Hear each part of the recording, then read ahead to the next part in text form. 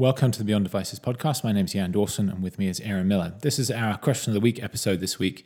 We're using this as an opportunity to do a deep dive into Apple earnings. So if you like, the question is, what should we make of Apple's earnings for the March quarter that were announced yesterday evening, Tuesday evening? We're recording this Wednesday morning. So we're going to be doing a deep dive on Apple's earnings this week. We'll dive through sort of some of the product level reporting by segment. We'll talk about a couple of other things as well. So this is going to be the entirety of this episode. We'll be talking about those Apple earnings. And we do this pretty much every quarter when it comes to Apple earnings. We tend to round up other earnings into news roundup episodes. So we'll go through product by product. I think we'll start out probably talking about the iPhone and some other individual product categories. And we'll talk about some other non-product related stuff like China and R&D spend towards the end of the episode as well. Just kicking off on iPhone, it was an interesting quarter. I think this is one of the first quarters, and I haven't had a chance to actually double check this in my notes and my model, but I think it's one of the first quarters where we saw iPhone shipments go one way and revenue overall for the company go the other way. So revenue grew for Apple as a whole. It actually accelerated from last quarter, especially if you exclude the sort of impact of the extra week in last quarter relative to a year before. So overall revenue growth is accelerating. It's still fairly modest, but iPhone shipments are actually down slightly year on year. And there was a different inventory picture this quarter. That means if you strip that out, it's more flat than down, but there was still a slight dip in iPhone shipments. So that was kind of interesting. But one of the most notable things on the call was Tim Cook talking quite explicitly about seeing a pause in people buying iPhones ahead of rumors of something exciting coming later in the year. And clearly that isn't a massive pause because they didn't see a massive drop in shipments or anything like that. So to some extent, you see this lull in the first and second quarter and most of the third quarter every year as people have made their upgrades if they're going to do it sort of early on in the cycle and things slow down a bit. But he's certainly indicating that they're seeing a bigger slowdown than usual, and that's interesting. It's obviously potentially bad news for the short term if they see lower sales the next couple of quarters because there are just such strong and persistent rumors about what might be coming later in the year. Good news potentially later in the year, though, because it reinforces this narrative about a super cycle being on the way off the back of a really big upgrade. Just means Apple actually has to deliver on what people are expecting. You know, there's a lot of reports and rumors out there. Some of them certainly suggesting, you know, the higher end iPhone could be much more expensive. I'm still somewhat skeptical on that. I think it probably is a $100 upgrade over the sort of plus range. But also some reports that it might slip into early next year, or at least in volume. So, you know, Apple's going to have an interesting time of things. And I think in particular, guidance next quarter is going to be fascinating because it's got to speak to all of that without speaking explicitly about any of it. But Aaron, what was your take on the iPhone stuff? Yeah, well, it feels like Tim Cook hinted at it pretty strongly anyway. That there's going to be a big cycle coming for iPhone. I think what's interesting is that, like you said, I'm pretty sure this is a quarter where iPhone moved down when overall revenue went up. But that's been the strategy. That's the way they're headed and have been headed for a while now. And so I think, you know, as other product categories grow, like wearables and services, as we're going to talk about, they're going to offset the over-reliance on iPhone, which was a huge benefit to the company, you know, a few years ago. But now is this kind of they've tied their fate to this massive thing that it turns out is, you know, swinging in the wrong direction right now, and it's so big and has so much outside forces pushing its momentum one direction or another. I'm sure that the management team just feels like they need to not stake their fortunes on it. So I think what we've seen this quarter is something that we'll see another iPhone super cycle, but hopefully if management has done its job at Apple, you know, when the next super cycle wears out and iPhone shipments drop again, revenue won't necessarily drop with it. Right. Yeah. Services business is kind of critical to maintaining overall revenue, at least somewhat, even as the sort of hardware side of things drops out. Right. Let's move on to talking about the iPad. There was some interesting stuff there. Obviously, continued decline. I mean, it's become fairly predictable at this point, especially on the shipment side. Less predictable on the revenue side, where rising ASP off the back of the iPad Pros has offset things a little bit. But one of the most interesting things that was mentioned in the call there is that if you exclude the iPad Mini, So if you only look at 9.7 inches and above, so this is what they call the most popular size, and then the super size that's available for the iPad Pro, those are actually growing in revenue. And again, not necessarily growing in shipments, but growing in revenue. So, it's really the iPad mini that's dragging down the iPad, and the iPad's really the only thing that's dragging down overall performance right now. Everything else was up in the quarter. So interesting to think about, what Apple growth rates would look like overall if you stripped out the iPad mini. It would certainly be a stronger overall growth rate. And you wonder, as they continue to sort of de-emphasize that smaller form factor, that's just going to continue to drop as a percentage of total sales, and that means the impact from the decline there is going to shrink over time as well. And that in turn could help the iPad to get back to revenue growth in time as well, even if there isn't a massive, change in behavior around the larger iPads. Just the relative mix of those two could make a big difference. Yeah, well, and those growth numbers don't include the 5th generation iPad that was announced at the end of the quarter. And I suspect they've already seen a lot of sales in that regard. It'll be interesting. I mean, obviously that's going to push down average selling price, which is going to have an effect on the revenue to unit ship mix. But by the same token, I think there are a whole bunch of people who in the past were buying iPad minis not because they preferred the smaller size, but because it was the budget entry model. Right, it was cheaper. Exactly. And now they're getting a 9.7 inch iPad at the entry price that's super capable. And I think at the end of this quarter we're gonna see some iPad growth for that reason. Yeah. So no, that'll be very interesting to watch. I think it'll have an interesting impact on ASPs as well, because that $329 base price is quite a bit lower than where iPad ASP is, which I think off the top of my head is somewhere in the $450 range. So it'll probably drag ASPs down quite a bit, having gone up a bit, as I say, off the back of the iPad Pro. But I think overall still positive sort of trend around the iPad for Apple potentially coming off the back of that. And I think that's the reason the iPad mini is being neglected, quote unquote, by Apple, is because internally they probably figured out there are a lot of people who are buying it just because it was the entry model price-wise, not because they preferred the smaller size necessarily. And I think there are a bunch of people who are probably happier with the bigger iPad now that it's so inexpensive. Yeah, absolutely. It's a better experience for a lot of the things that you'd want to do with it, and given the 7+ screen sizes, the delta from between that to iPad mini is not that big anyway. Right. Well, let's move on to talking about the Apple Watch, and actually we'll talk a bit more broadly than that also about what Apple is now describing as its wearables business, including AirPods and Beats as well.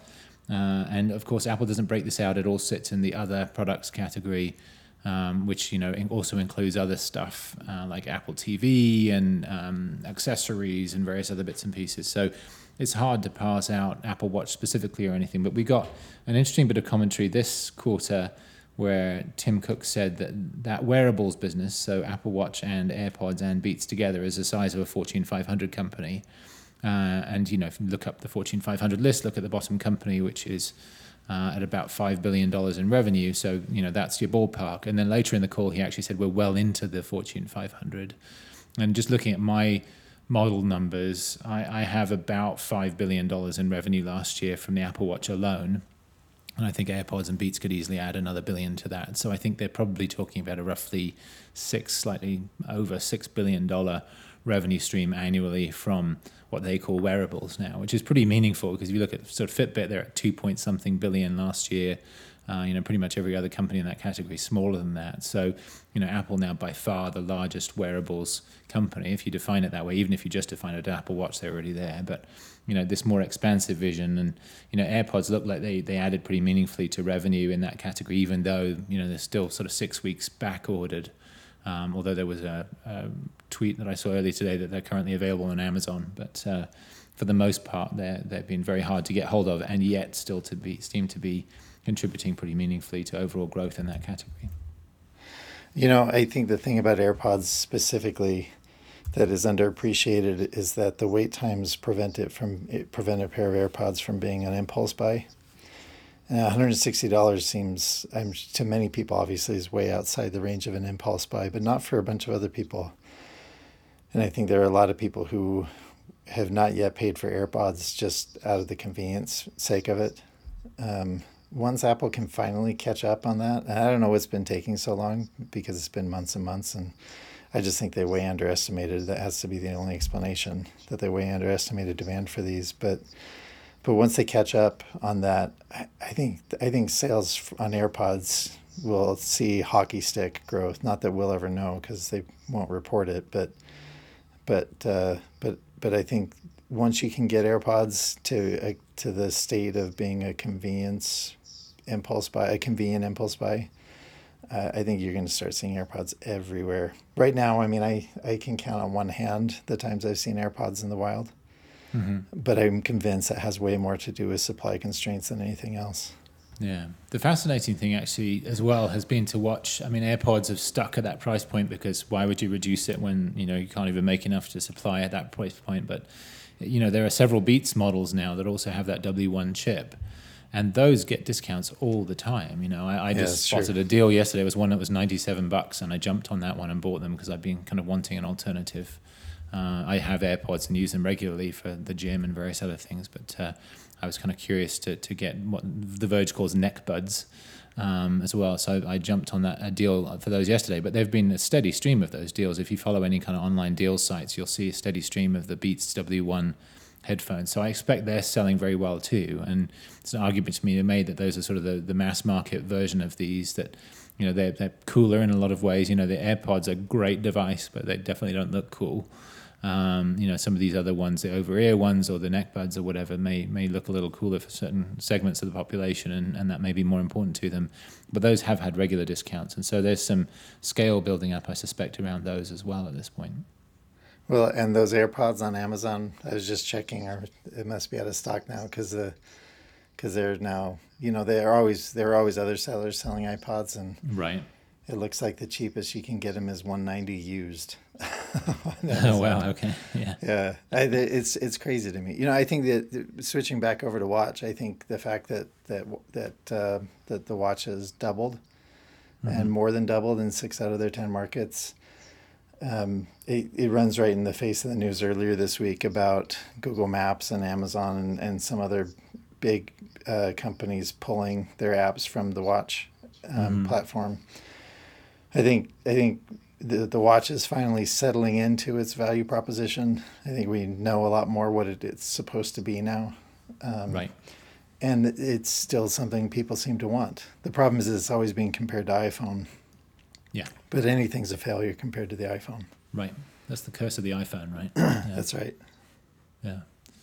All right. Well, let's talk about the Mac quickly. The Mac was interesting. I had a tweet, which it's always funny. Somebody picks it up and retweets it, and then it gets masses of attention, and a lot of people misinterpret the graph. And so I spend most of the evening correcting people's interpretations of it. But, I posted a Mac ASP chart, so revenue per unit sold for the Mac line as a whole, because Apple doesn't break down different models or anything within the Mac. But, the big thing that's changed in the last couple of quarters with the Mac is the new MacBook Pros with the Touch Bar are also available without it, which bump up prices. And if you look at what's happened to average selling prices, they were down just under $1,200 2 quarters ago. They jumped up to $1,350 the previous quarter and almost $1,400 this past quarter. So, a Q1 when things are usually pretty low, they've spiked up to the highest they've been in recent memory. The last time we saw a similar spike was when the Mac Pro launched several years ago, which of course was the last time they had a much higher priced model come out that people had been widely anticipating. So, I sort of said, in case you're wondering how the MacBook Pro models are selling, here's this chart.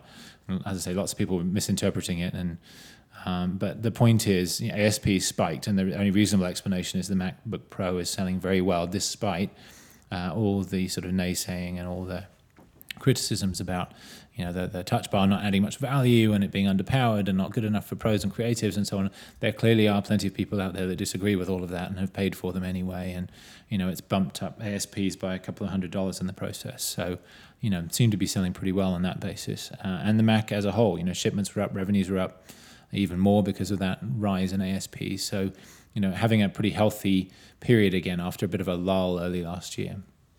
And I think that's the unit ship that I think is the biggest indicator that the MacBook Pro has been doing just fine, contrary to the narrative out there.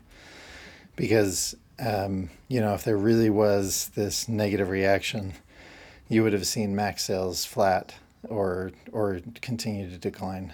But that wasn't the case at all. In fact, from Q4 to Q1, there was a pretty huge spike. Q4 by Apple, I guess, so Q3 calendar to Q4 calendar. There's a huge spike and then a continued slight growth again into the next quarter, the second quarter that these laptops are available. And so I think there's a lot of anecdotal evidence that people are frustrated with and are not buying the new MacBook Pro, complaining about its connectivity or power or whatever. But the sales numbers tell a really different story. Right. Yeah, absolutely. I mean, in Q2, Q3 calendar last year, we saw sort of 500,000 to 900,000 drop in shipments year on year, and what we've seen since then is 100 to 200,000 growth. So the net change is sort of anywhere between 700 and a million additional units compared to the trend that we were seeing before those new MacBook Pros came out. So that gives you some sense of what they've done to the overall trend line. And obviously some of the sales will have substituted what would have been other sales in previous quarters. So the actual effect of the MacBook Pro is probably even larger than that in terms of actual sales. But certainly seems to be selling very well and as I say, raising ASPs to recently unprecedented levels in the process. Yeah. That's exactly right. All right. Well, last sort of bit of segment talk that we'll do is about the services business, and it's obviously been a major story for Apple for the last couple of years. They really emphasized that as the hardware revenues have been slumping a little bit off the back of iPhone, going through a down cycle. But this continues to grow very rapidly. 18% year-on-year growth for the last 2 quarters. It was slightly higher than that in percentage terms the quarters before that. 40% App Store growth. I reckon they probably had about 60% growth in Apple Music revenues. That's still only about 18% of the services line, so it's definitely not as big a contributor as App Store growth is, but it's still a useful additional contributor in it. If you look at the trend line for Apple services revenue over time, the Apple Music launch seems to have tilted the trajectory up slightly, so it's definitely been helpful for them. And Aaron, we were kind of running through some numbers right before we started about this projection of doubling revenue from services over 4 years.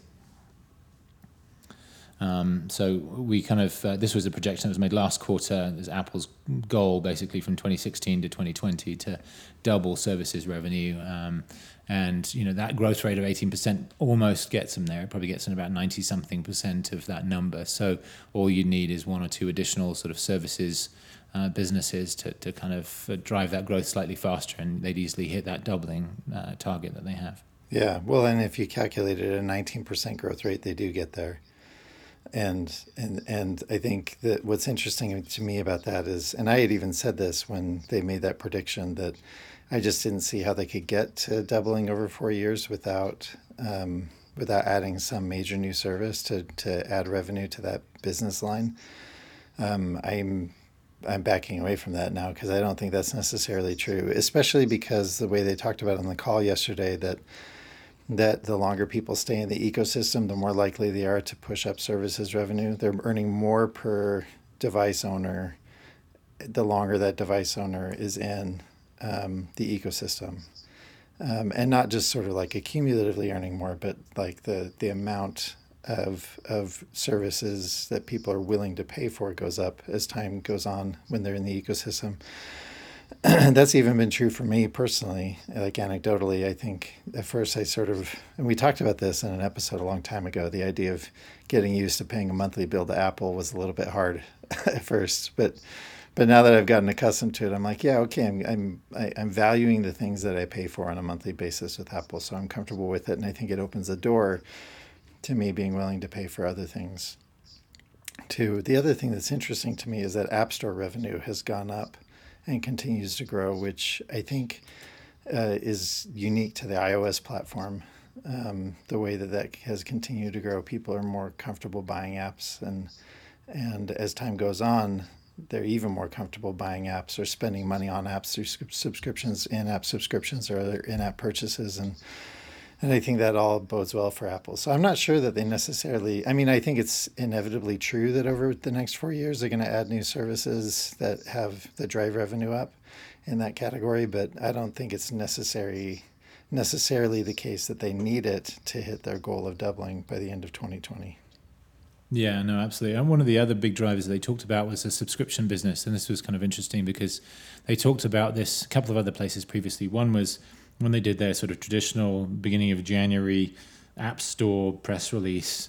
They talked about subscription billings in 2016 being $2.7 billion, and that was up 74% from 2015. And of course, last year was when they expanded subscriptions and that subscription in-app purchase model to all 25 app categories beyond the ones where it had been previously available. So it was a big year for subscriptions, but they also talked in last quarter's earnings call about having 150 million paid subscriptions active between Apple Music and then third-party stuff like Netflix and HBO Now and so on and so forth being bought through the App Store.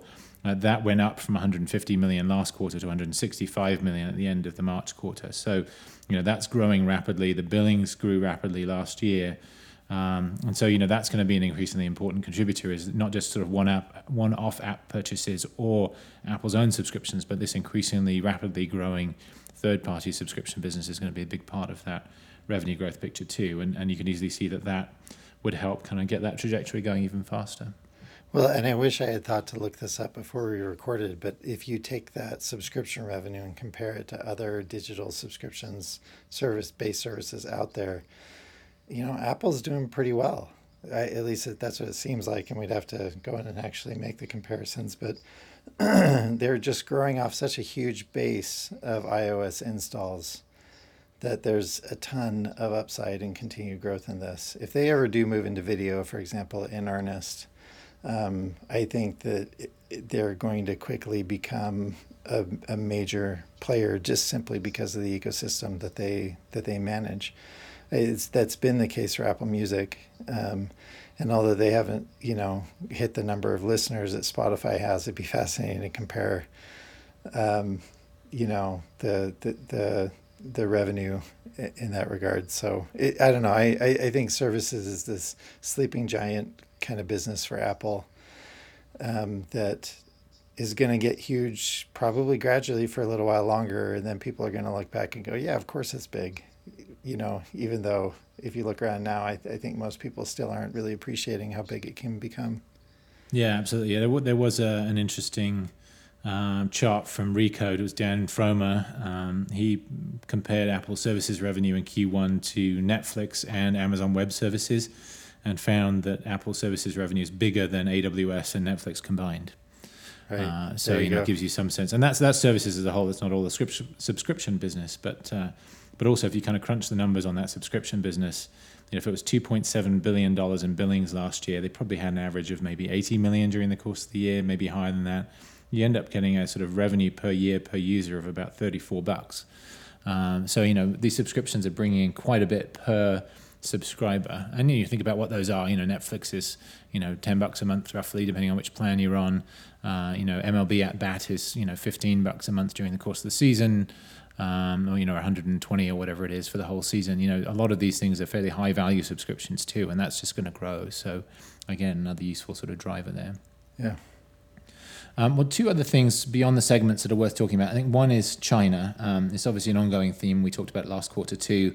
It's worth mentioning again that the region that Apple reports is actually called Greater China, which, as somebody pointed out yesterday, probably doesn't make people in Beijing or Taipei very happy. But this is called Greater China. It includes Hong Kong and Taiwan, as well as the People's Republic of China. And what Apple said very clearly over the last couple of quarters is it's really Hong Kong that's dragging things down the most at the moment, because there's a lot of reselling that goes on, people buying in Hong Kong, selling elsewhere, whether that's tourists coming from markets where there aren't Apple stores, whether that's people doing it professionally.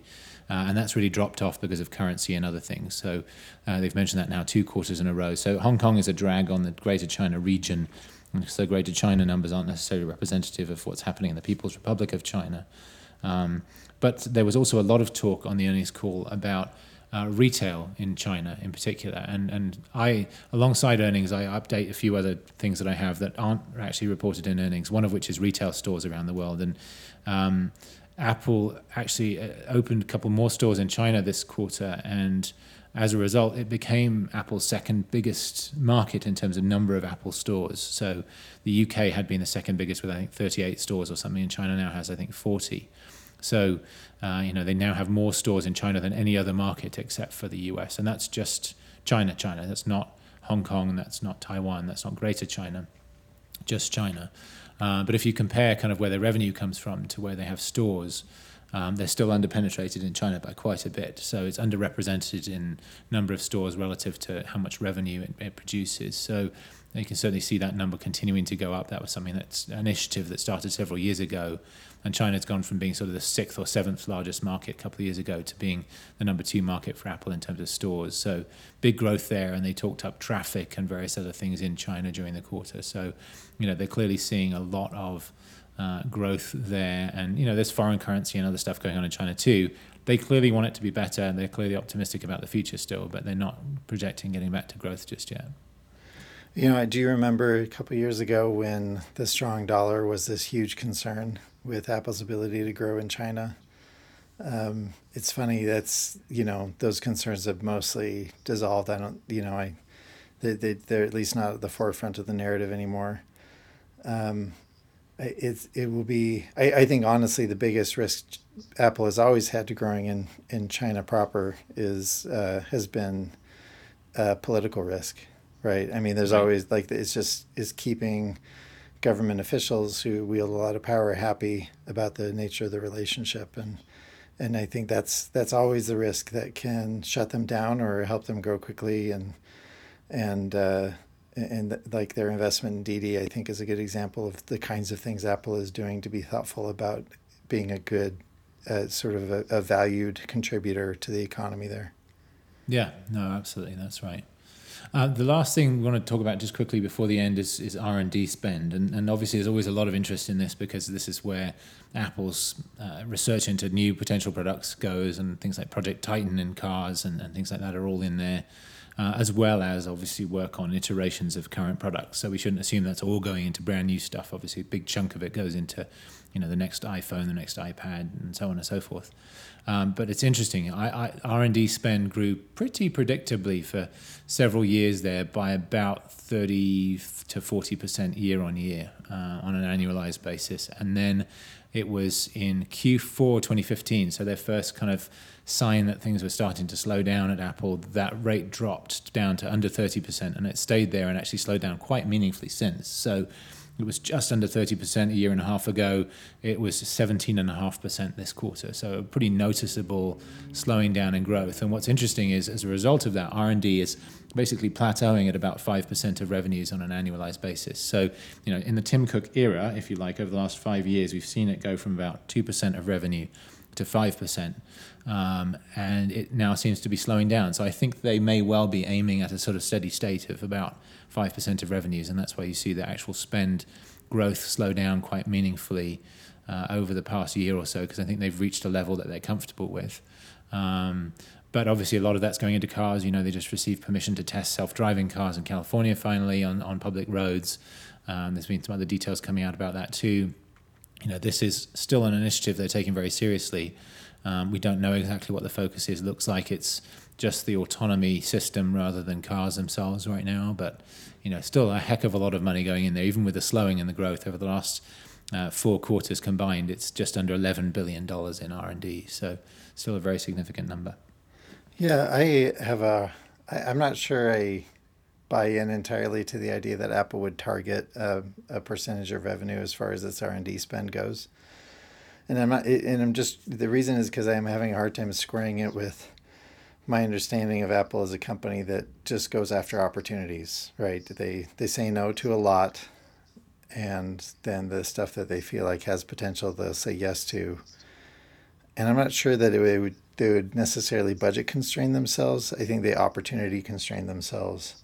The rumor monger in me says that drop in growth of R&D spend ties really closely with all the rumors of Apple backing away from being its own car producer, and now seems to be targeting being an augmenter of the car market with self-driving technology, other things. So I don't know. It's hard to say. I think it'll be really interesting to see what happens over the course of the next year or two with R&D. I could see it swinging. I could see it even changing direction and shrinking if Apple's decided that the car, which has been an expensive, I'm speculating, but I think it's been an expensive R&D project. Right. If they're stepping away from that, I could even picture that number ticking down, or if they've just sort of hit the pause button to explore opportunities and they decide to ramp it up again, I could see it going back up. Yeah. No, that's an interesting idea. Yeah, we'll see what happens. I mean, obviously, R&D spend itself is only part of that picture, and revenue is part of the picture too, in terms of the ratio between the two. And obviously, we've seen a slowing, a dip in revenue, and now a growth in revenue again. So that's part of that picture as well. But as I say, it's the year-on-year growth in R&D that's slowed down dramatically over the past year and a half. And maybe, as you say, that's part of backing off from Project Titan and refocusing that project. But given sort of Tim Cook seems to have very deliberately raised it, and you can kind of see, if I show you the chart through the podcast here, I would, but there are these very sort of distinct phases in the growth over time, and I do feel like Tim Cook's the kind of guy that does manage to some of that stuff a little bit, but it's speculation, as you say. No, but I agree, and that's why I'm not like ignoring your point, because Tim Cook is that methodical kind of manager who would sort of say, you know what, whatever opportunities we do pursue, let's pursue within these constraints. And so, you need to have some constraints. Yeah. Right. Good. All right. Well, I think that wraps it up for us. Just over half an hour here, so I think it's a good time to stop. So hopefully that's useful for you guys. I hope you found that interesting. As always, we will still have our news roundup episode later this week, probably on Friday, for you, and we'll cover some of the week's other news. Just this morning, it's been a busy time. Hulu announced its TV service finally with all the details. Facebook's announced that it's hiring 3,000 people to help to vet live video and that kind of thing, to deal with some of the recent nasty stuff that's happened on live video. So lots of interesting stuff happening just today. Obviously, Microsoft made big announcements earlier in the week, so should be plenty for us to talk about on Friday. So tune back in on Friday, dig back into your podcast app then, and find that episode. Should be up by the afternoon on Friday. And we look forward to being with you again then. Thanks very much. Bye-bye.